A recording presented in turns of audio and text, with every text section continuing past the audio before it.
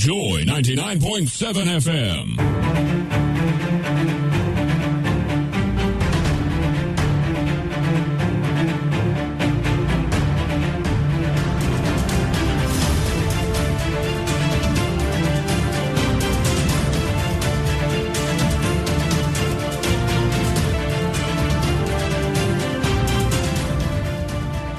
Good afternoon to you, our cherished and discerning listeners. It's always super exciting to come your way every Wednesday with your favorite business development program on radio, Masterclass.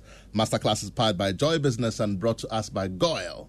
Goyle, good energy, Goyle, Yenara, Yedia. Masterclass is also brought to us by First Coat Management Services Industry. They say get it right. And also by Lancaster University. They boast of being the only British university campus in all of West Africa. We're excited to bring you today's edition of Masterclass as we continue our conversation on project management. If you joined us last week, we started an exciting conversation on project management, and we were privileged in the studio to have a wonderful resource person who shared some thoughts with us. For those of you who missed the show, I'll just quickly go through his resume again. It's the kind of resume that when you hear it being read, you aspire to do better for yourself. So he's a playwright, he's a project management author and a trainer. He's also the CEO of Globe Management Institute and Globe Productions. He's a certified project management professional and has an MBA with the Project Management Institute of the United States of America. He has an EMBA from the Swiss Business School in Switzerland. He's also a certified international project manager, CIPM, a master project manager, and a certified management consultant from the American Academy of Project Management, USA. He's trained hundreds of corporate executives across many organizations, the United Nations, VRA, World Bank, UDS, ActionAid, Airtel Tigo, the list goes on and on, Tiger IPI. One of the things he's done notably is that he's credited to have written the Community Policing Manual in 2019 for the Ghana Police Service and has trained over 3,000 community policing personnel. My guest again for this conversation is Lateef Abubakar. Lateef, my boss. I said it last week. When I grow up, I want to be like you. Okay. But it's a wonderful CV. I mean, it challenges us to become better versions of ourselves. Not all of us will be finance directors. Not all of us will be footballers. Not all of us will be bank managers. Not all of us will be entrepreneurs. But whatever it is that you are going to do for yourself in this life, be the best there is. When they ask, who is the best person who can do this particular thing, let it be you and no one else.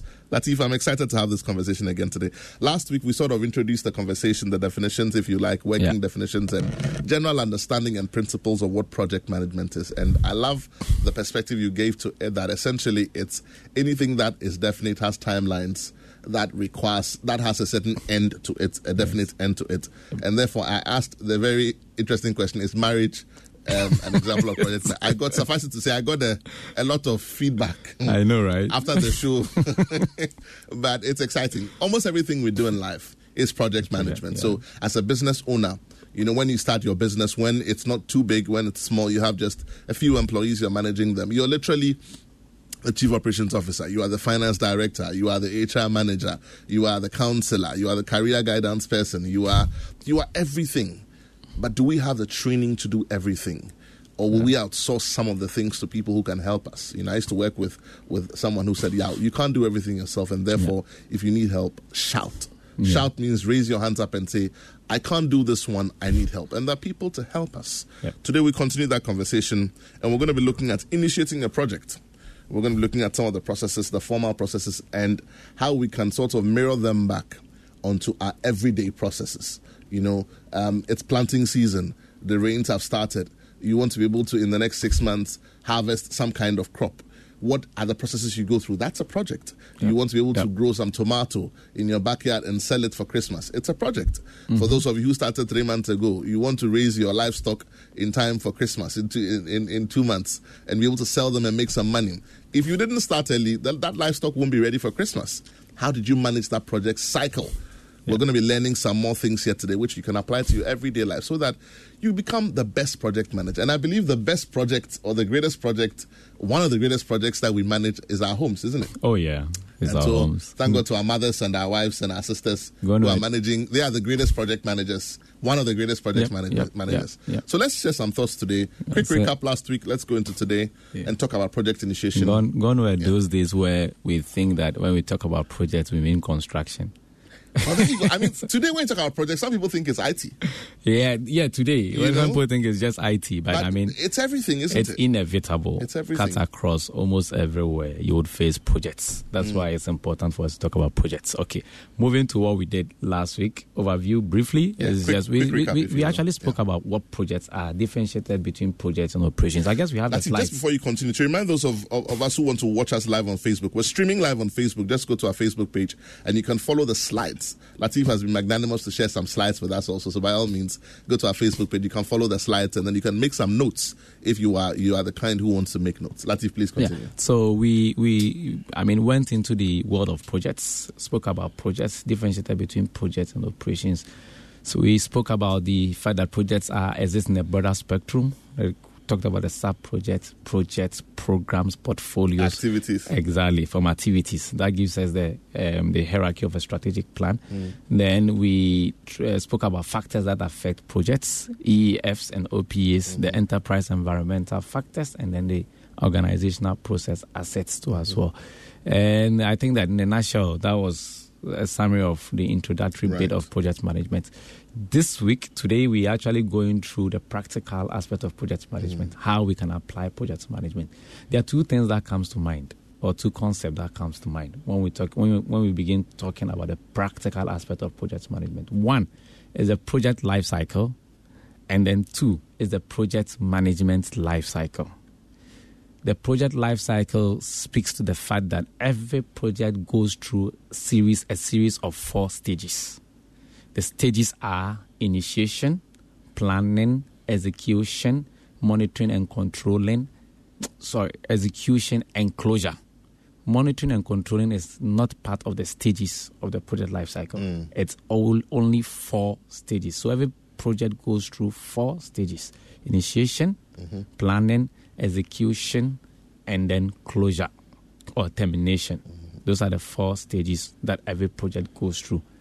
What happens at each stage is actually what we usually want to talk about, so that people understand that at each stage this is what is done, at that stage this is what is done. We name them. The names are, if you realize, these particular names I am mentioning are in their noun form. And so when I say the first stage is initiation, so ION ends with the shin. The second stage, of course, planning. There's nothing like plantion, so we stick to it as planning. And then we move to execution, and then we move to termination or closure. The stages are in their noun forms because they are just the name of the places every project goes through. Then the project management life cycle is actually the practical aspect of project management. That is where the application of project management exists. They are grouped into 5. So the project management life cycle is initiating, planning, executing, monitoring and controlling, and closing. You see the difference. The actions takes place at the project management life cycle. So they are in the verb form. And then the stages are just giving you the names of the places that the project So there's a clear difference between the stages and then of project management and the project management life cycle. You realize that the other difference is that the monitoring and controlling is actually part of the application aspect. When we are talking about the various stages, monitoring and controlling is not part of the stages. It is just something that is done almost at every stage. So usually not a particular stage for monitoring and controlling. So when we move to, our interest now is basically the project management life cycle, how to apply the principles of project management at work. And to do that, we go through 5 major processes. And these are initiating, planning, executing, monitoring and controlling, and closing. So what we are going to do today is actually go through the initiating process group. It simply says that, look, if you have a project and your boss comes and says, look, we have this particular project we want to work on. As the supposed project manager, I call you the supposed project manager because your boss has handed over a project to you to execute. The first thing you do on any project is to initiate the project. When you are ready to start work, it's basically the initiating processes you go through. And to initiate a project simply means 2 things. 1, develop project charter, and 2, identify stakeholders. So globally, that is what is usually done. A summary of what is done during the initiating processes globally. It's what? 1, to develop project charter, and 2, to identify stakeholders. What do we mean by develop project charter? The project charter is actually, let me say, an executive summary of the project. It's a high-level definition of the scope of work of the project. That is actually the project charter. It's a document that authorizes the project to begin and authorizes a project manager to be in charge of the project. So a project cannot exist if it doesn't have a charter. The existence of a project legally is due to the charter. And charters are prepared either by the sponsor or the project management office. Last week we spoke about the project management office. Those are the two bodies, two offices responsible. That's what we refer to as the PMO. Yes, the project management office, or some books refer to it as the project unit, or the project office, depending on which book you are reading. So we are saying that for a project to exist and be legal, it must have a project charter. And the project charter gives us a high-level definition of the project. It gives us a high-level scope of the project. It gives us the high-level requirements, the budget, and so on and so forth of a particular project. I think we have a template of what a project charter has on the slides too as well on Facebook, so people could have a glance of the various segments of a project charter. Once the project charter is developed by the sponsor or the project management office and a project manager is appointed, the charter is now handed over to the project manager. So the first thing the project manager does is to acquire the charter and move to the next process in initiating, which actually is identifying of stakeholders. So remember we said that to initiate a project simply means doing two things. To initiate a project simply means you are what? Developing a project charter and then identifying stakeholders. So the project charter bit is mostly not a headache of the project manager. Of course, he can be consulted, but then it is signed off either by the project management office or by the sponsor. That is the reason why we always say that the charter is developed by the sponsor or the project management office. When the charter is developed, it is handed over to the project manager, and the project manager begins to take us through the entire project management process.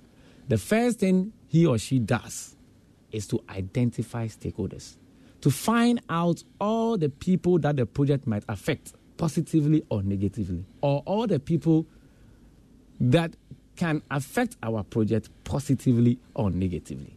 That is actually the process of identifying stakeholders.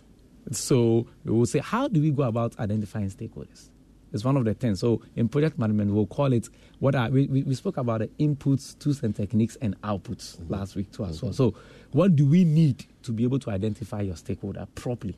You need your charter, because your charter gives you what?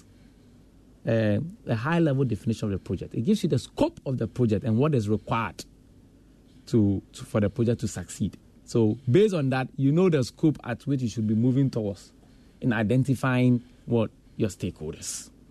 And then if you have your charter, you could now apply certain tools and techniques in trying to derive the various stakeholders in relation to your charter or your project. How do we go about that? How do we do that? One is we can conduct interviews in trying to identify stakeholders. We do interviews. We develop some questionnaires and circulates in trying to identify stakeholders. So we do interviews, we do some questionnaires, we do brainstorming. We sit with certain people, try to brainstorm as to which are the people we believe could affect our project and which are the people we believe our project could affect. It's simply like, okay, so you want to prepare a meal for a birthday party, and your charter tells you that you are preparing for a Muslim community or a Muslim house. So in developing your charter, of course, there will be some specifications and requirements that is in there in terms of the food you are preparing. Now, when in identifying your stakeholders, we are saying that try as much as possible to conform to the charter, because otherwise we'll end up identifying anybody at all as part of a stakeholder. But the people that you must identify must be people that are in relation, that you can relate directly to the charter that has been developed one way or the other. So that is how come also when we are building roads, you realize that the people by the roadsides, sometimes most of them are compensated if they've stayed there for a while. It's because they are stakeholders and the project is going to affect them. How does the project affect them? Because they are selling. And if you are going to kick them out of that place, where are they going to be selling to get their daily bread from? That is why we compensate people also when we are building roads and we are displaying people, because those people have been identified as stakeholders. And it's actually the second most important process you go through when you begin managing projects. The first is to develop your project. The second is to what? Identify your stakeholders. At the end of identifying stakeholders, we come up with a tall list of stakeholders or people that we believe can affect our project or we believe the project might affect. That list of people is called a stakeholder register. So we register them down with their contacts. It's documented. It's documented so that you can follow up, because the success of every project, in fact, is stakeholder satisfaction. Make this distinction for my listeners. I hear you talk about stakeholders, and I get the sensing that it is persons who are affected by the project other than persons who will play a role in the project. Let me clarify. Okay. So, for example, if you were sitting as the owner of a company and you have various departments and who are going to chip in or who are going to be affected, let's say it's a software upgrade. Customer service is going to have to deal with the clients. They need to know what's going on. Finance is going to be doing billing. It goes in there. So there are various people who are going to be. Yeah. I have a feeling when you talk about stakeholders, it's not necessarily the people within your team. It's the people who are affected externally of your team. Is that make that distinction for me? Okay, so stakeholders include people within and people within and without. Without, yes. Right. So it's broad. So it talks about, it includes the project manager, it includes the sponsor, it includes the client, everybody, the management team, and then everybody that the project might affect. That's a tall list. It's really a tall list. And mind you, if we take stakeholder management for granted, most projects don't actually succeed because of improper stakeholder analysis or because of lack of real or true stakeholder management process. Because as you speak, I hear regulators, depending on what you're going to do. Yes. And that's how come people can go full cycle on bringing out a product and they get to the FDA and they say... And then you have to go back. It's curtains. Exactly. You didn't talk to us before you started. So you need to engage. That's why stakeholder identification is the second most important process, or it's actually the first process when you're authorized to begin a project. The project manager authorizes you to begin, the charter authorizes you to begin a project. When you're authorized, the first thing you do is actually identify stakeholders so that you can collect their needs, wants, and expectations. It's these needs, wants, and expectations that we turn into requirements. And the success of every project is dependent on the requirements or meeting requirements. Latif, let's just drive this home point, this point home, I beg your pardon, for our listeners. You're a business owner, you're listening to us. Sometimes it's a bit, tiresome to go through the processes of write a charter, do X. I know what I'm doing, I know what I'm doing. But it's absolutely important to have a reference point. What we're saying is that the charter gives you a reference point because you spend a bit of time making the charter a detailed document.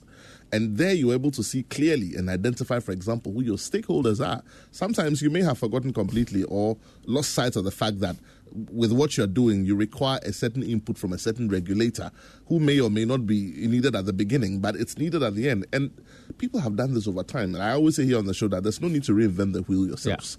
Yeah. So you're listening to us, spend time to do the paperwork, do the project charter.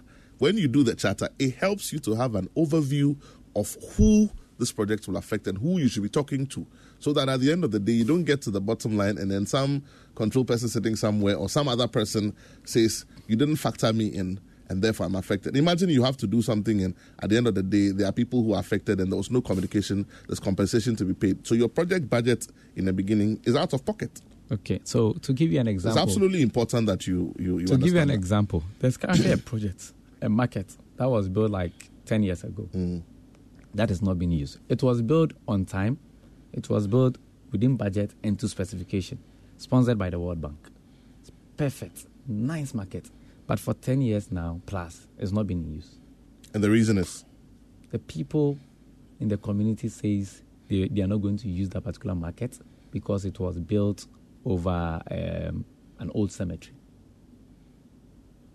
See, and these are critical things that you should have taken note Exactly. of at the beginning, because then the engagement would have brought it up. Exactly. So if you had engaged, so you see, we end up sometimes engaging certain personalities, like maybe the chiefs, and then the DC, and then blah, blah, blah, and leave the market. But there would have been a process to disabuse the minds of these people, so that at the end of your process, they would feel included enough to have gone back to use the. So in this case, the project has failed.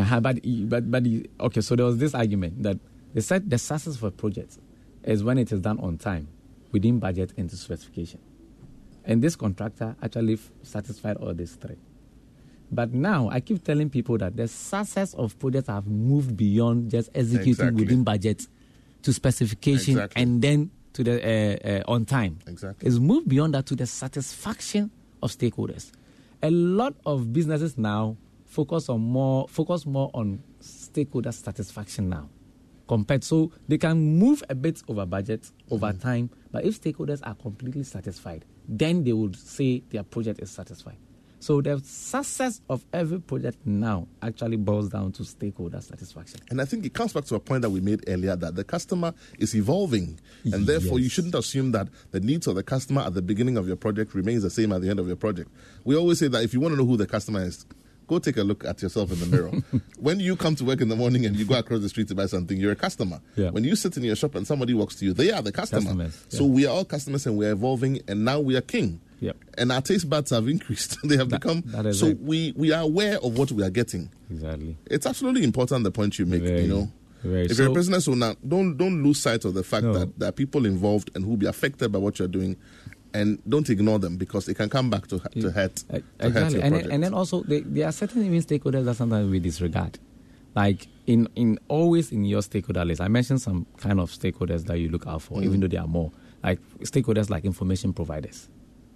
So if you are let's say in a village, you have the linguist.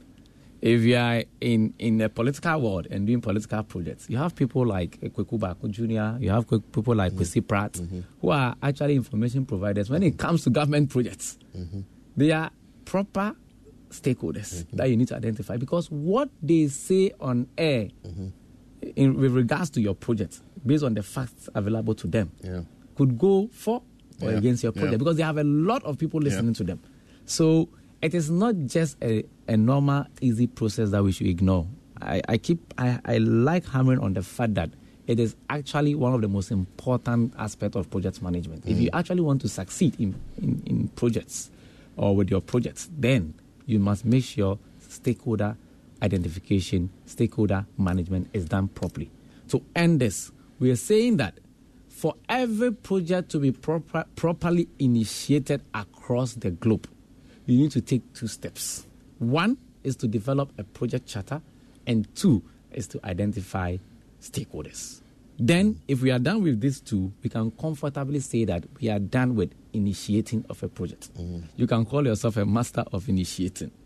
Yes, then it means you are done initiating a project. Now, after initiating, the next thing we'll move into is project planning.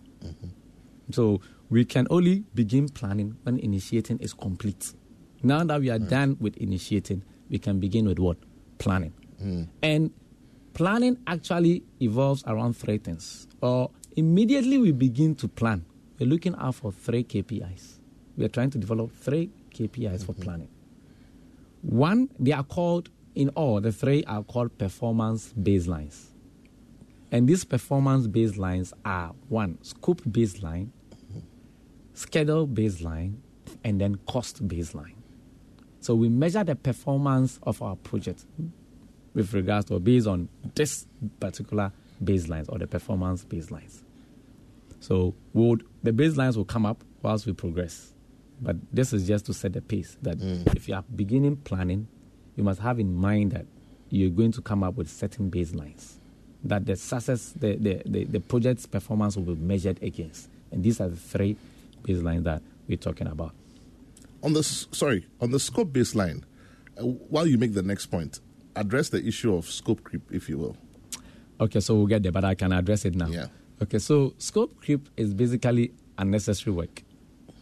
And the scope baseline helps us prevent those unnecessary work or work that are not necessary. So the reason is that there are often certain times that people might confuse certain things closer to what you are doing as part of the work, but they are not part of the work. They define themselves into it. Yes. So we need to create some boundaries to prevent people from doing that. The ability to go into doing that, doing works that are not necessary or doing unnecessary changes that are not required by the project is what we'll refer to as scope creep. And we'll address it properly, how to prevent scope creep.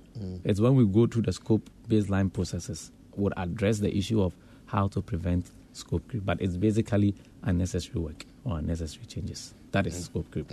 It's important to me. I'll mention it, again in this conversation, because sometimes it's people forget that without defining this whole project charter properly, you end up trying to do everything at the same time. Because you're like, once a resource is on site, let's just take the opportunity and do this. Once there's disruption and we have put down the systems for so long and the customers are inconvenienced, we don't want to do this again. So but it's absolutely important to be able to define your scope. Yeah. Extremely important. Because otherwise, then you are all over the place. Yeah, you don't know what you're doing. And it's going to impact your cost. It's going to impact timelines. It's going to impact So remember everything. the constraints, the triple constraints. If you are all over the place and you are unable to work within scope, it's actually going to affect your cost or it's going to affect your schedule because of the primary constraints that we spoke about. So it's important for you. That's how come we're going into scope first when we begin planning. The first thing we try to develop is our scope baseline. Just so whatever we are going to be doing must conform, because your budget will depend on the scope of work. Your timelines will depend also on your scope of work. And the rest of the things, the risks you are going to identify, must be identified within the scope of work. And so on and so forth. The HR must be done within the scope of work. So everything else you are going to be doing actually would conform to the scope of work. So in planning, that is our first focus, how to develop the scope baseline. There are certain principles that we expect project managers to have at the back of their mind when they begin planning, like assumptions. Every project plan has an underlying assumption. You would assume your budget is an assumption because you don't even know whether you get it or not. It's an estimate. It's an estimate. Your schedule is an assumption. The fact that you expect that Mr. ABC will be there is also an assumption. They might not be there, or they might not come at the end of the day. So hold that thought for me. It's getting exciting. I want our listeners to also join in. Let's get interactive so that they can begin to ask their questions and send in their comments as well. If you've just joined us, this is Masterclass right here on the Superstation Joy 99.7. We'll be getting interactive shortly, so you can ask your questions to Latif. We're discussing project management. We'll take a quick message from our sponsors. When we come back, we get interactive. Your favorite on-air business development program, Joy Business Masterclass, is in session, and you can interact with us on Facebook via the Joy 99.7 FM or Joy Business pages. If you tweet, the handle is at Joy 997 FM or at Joy Business GH. Don't forget to hashtag JB Masterclass. You can also call us on 0302 216541 or send your questions and contributions through to the WhatsApp number 0551 111997, and our facilitators will address your concerns. Attention everyone, class is in progress. Welcome back. If you've just tuned in, this is Masterclass. If you have a motor vehicle of any kind, GOIL has some great news for you. GOIL is rewarding all its prepaying GO customers with 2 pesos discount per litre on all fuel purchased. You also enjoy discounts on all lubricants at GOIL stations nationwide. Elevate your goodness by joining the GOIL Go Club today and enjoy up to 3 pesos per litre discount on all fuel. GOIL, good energy, GOIL. Yenara, their phone lines are now open. You can give us a call on 0302 216 541. That's 0302 216 541. You can also send us your comments on 055 1111 997. That's 055-1111-997. That's our WhatsApp line. Send your comments, your questions there. Our production crew will make sure that we get it and we read them out. If you're also watching us live on Facebook, you can post your questions there. Again, our production crew will make sure that we get those questions and comments and read them out. Numbers to call again, 0302-216-541. We're discussing project initiation and project charter. How do you start your project? We're taking it step by step, and we want you to apply it to the projects that you run. We said that project management is not something that's hanging in the air. Everything you do every day in your business. Planning supplies for Christmas. Christmas is in 2 months or so. Everybody is planning to take advantage of Christmas. But people are also planning for school fees in January. All of that, everything you are doing from now till that period, you are planning one project or the other. People were planning to get livestock ready for sale, poultry, eggs, all of that. You're trying to push some product out. All of those things you're doing as an entrepreneur, you're managing one project cycle or the other. What is your real life experience? What are the lessons that we're learning that we can share to become better? Pick up that phone, give us a call, 0302-216-541, or send us your comment on 055-1111-997. We'd like to hear your thoughts. So while we wait for the phone lines to ring, we're going to be talking about project planning, isn't it? Yes. We're going to talk about project planning. And with project planning, I mean, when you begin planning, the first thing that comes to your mind is to develop a project management plan. Of course, the end result of planning is to develop a project management plan. And this is different from the charter? Yes, this is totally different from the charter. Okay. The project management plan actually is basically a framework that teaches us and guides us on how planning is done on projects. Okay. So it's basically, at this point, it's like an empty folder on your desktop, just telling you exactly what and what will make it full. Mm-hmm. So in the project management plan on your desktop, assuming you create a folder, you name it project management plan. Mm-hmm. When you open that folder, you would see 9 other folders in it. Right. Those 9 other folders represent the 9 knowledge areas of management. Mm-hmm. So we will see the scope management plan in it. Mm-hmm. You see the schedule management plan in it. You see the cost management plan in it, the quality management plan, the resource management plan, the risk management plan, communication management plan, procurement management plan, and stakeholder management plan. All these plans come together to give us what we call our project management plan. So the project management plan is an umbrella body that contains subsidiary of all plans. The 9 sub-areas. Yes, that's exactly. Interesting. So that is actually how the project management plan is. Let's just rehash that again very slowly so that those of our people who like to take notes can. I know it's on the slides, but for those who are driving and who are listening. So the project management plan, to make it very simple, is like creating a folder on your desktop and naming it project management plan. Mm-hmm. That actually is the project management plan. Don't think wild. Mm-hmm. When you open that folder called the project management plan, you expect to see certain things in that folder. And those things are the plans for the 9 knowledge areas of management. Mm-hmm. And I mentioned them. We have the scope management plan in there. We have the schedule management plan, which is your timing. Yes. We have the cost management plan, just your budget. We have your quality management plan. We have your resource management plan, communication management plan, risk management plan, procurement management plan, and then your stakeholder management plan. So, and these are all key areas and key plans that you need to have for you to apply the principles of project management effectively. You need to have these particular plans. You understand? So these plans come together to help you get what we call the project management plan. So we begin to develop, in real world, we begin to develop the individual plans and feed them in the master plan.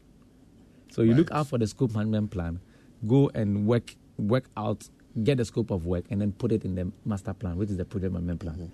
Do your budget analysis and everything, and you put it in what? The master plan, which is the project management plan. Yeah. You do your schedule analysis and put it where?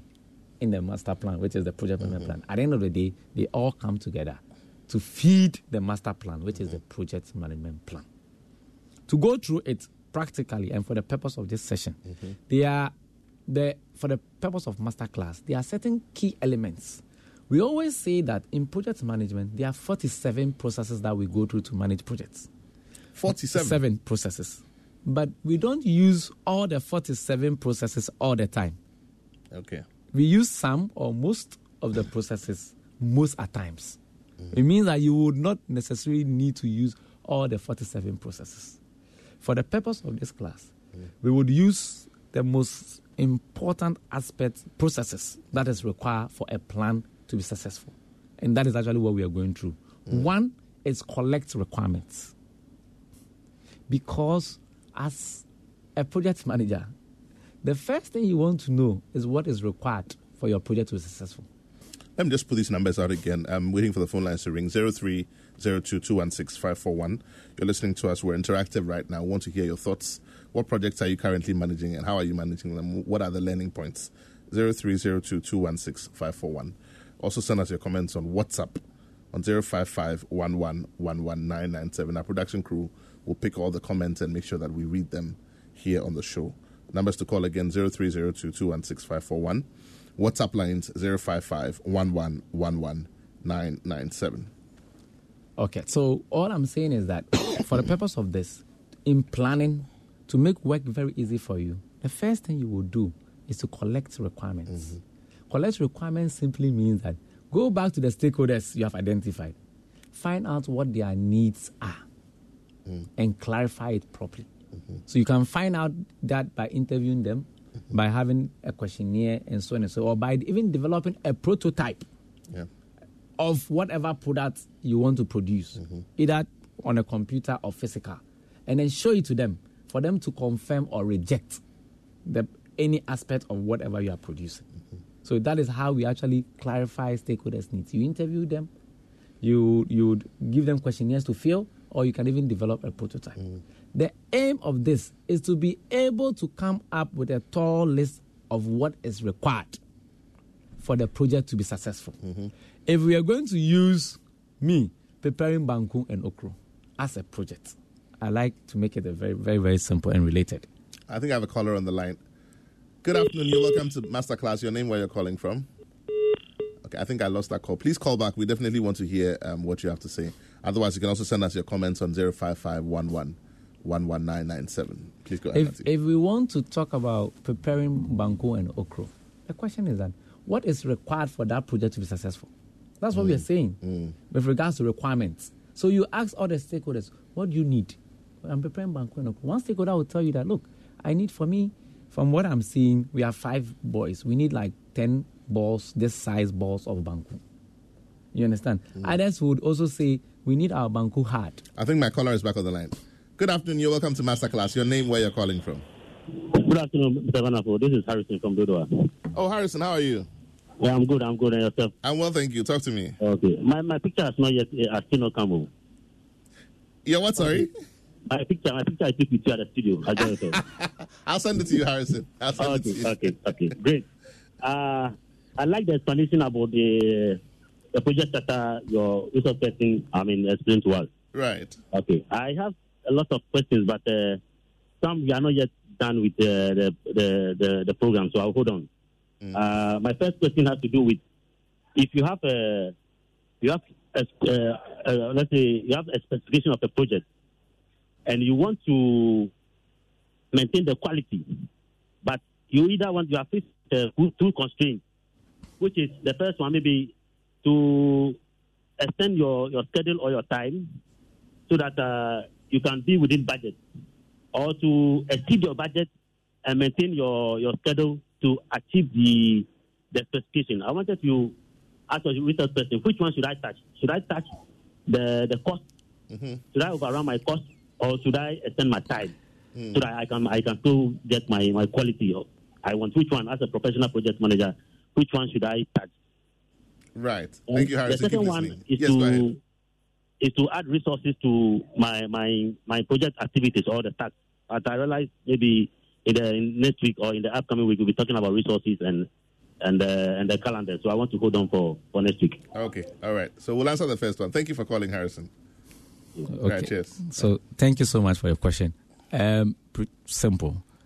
If you have a situation where a constraint has been affected, whether schedule or budget must be affected, what you do actually is that you go back, you look through your contingency reserves and see which one. So, for instance, you have a contingency with regards to schedule. when you plan your schedule. You put an amount of time down for unforeseen delays.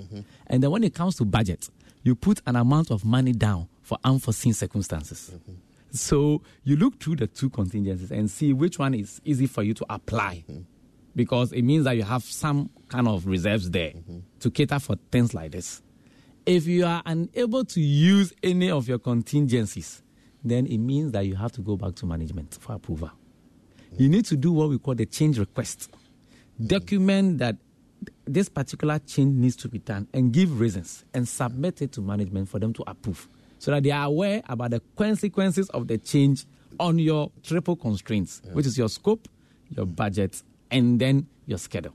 If they approve, everybody's aligned. And then you can progress your project. So, Harrison, we're saying that check your contingencies. This is why it's absolutely important at the scoping stage to make sure, and the charter stage, to do the right thing. Yeah. So go back and check your contingencies. There must be contingency on time. And then so if you need to push it by 2 weeks, do you have 2 weeks? How much time did you put down? If you need to push your on the budget side, how much money did you put down? Which of the two is easier to do? There's always cost. Is that in time or is it money? Yeah. But you look at the contingencies first. Yeah. If your contingencies cannot support it, what Latif is saying is you go back to management for approval. Yes. On so either budget and you or go back. time. Yes, you go back to management by documenting what we call the change request and giving reasons why this change needs to be done. Right. And then for management to consider. So usually there's a board we call the change control board that will sit on it and discuss whether the change needs to be approved or rejected. Interesting. Yes. Sounds like a bit of bureaucracy, though, but it's important. Yes. It's important. Okay, I have another caller on the line. Good afternoon. You're welcome to Masterclass. Your name, where you're calling from, sir? Hello, good afternoon. My name is Daniel. I'm calling from Pacho. Right. Daniel, talk to me. Thank you for the in-depth education. I think there's something I want to highlight. Our master teacher is not highlighting the assumptions and in other specific assumptions and risk. I think most project management people don't pay attention to those areas, and sometimes when you start implementing, you hit the road, then you don't know what to do. Right. But it must be part of the plan, and then you even have another column. What are the mitigating factors or things that you need to do to mitigate if those risks and assumptions should happen? So that then your plan is a little bit like secured in a way. Right. And also the contingency in the public sector, it is abuse. People will just put a lot of money there without doing proper analysis. And at the end, if the money is gone, meanwhile, there hasn't been any corresponding contingency that you can. But in the private and maybe NGO, that one is well managed. So maybe you need to clarify that one a bit. And the contingency to and the risk, they differ from other. It's a private person, individual, organization, NGO, public service.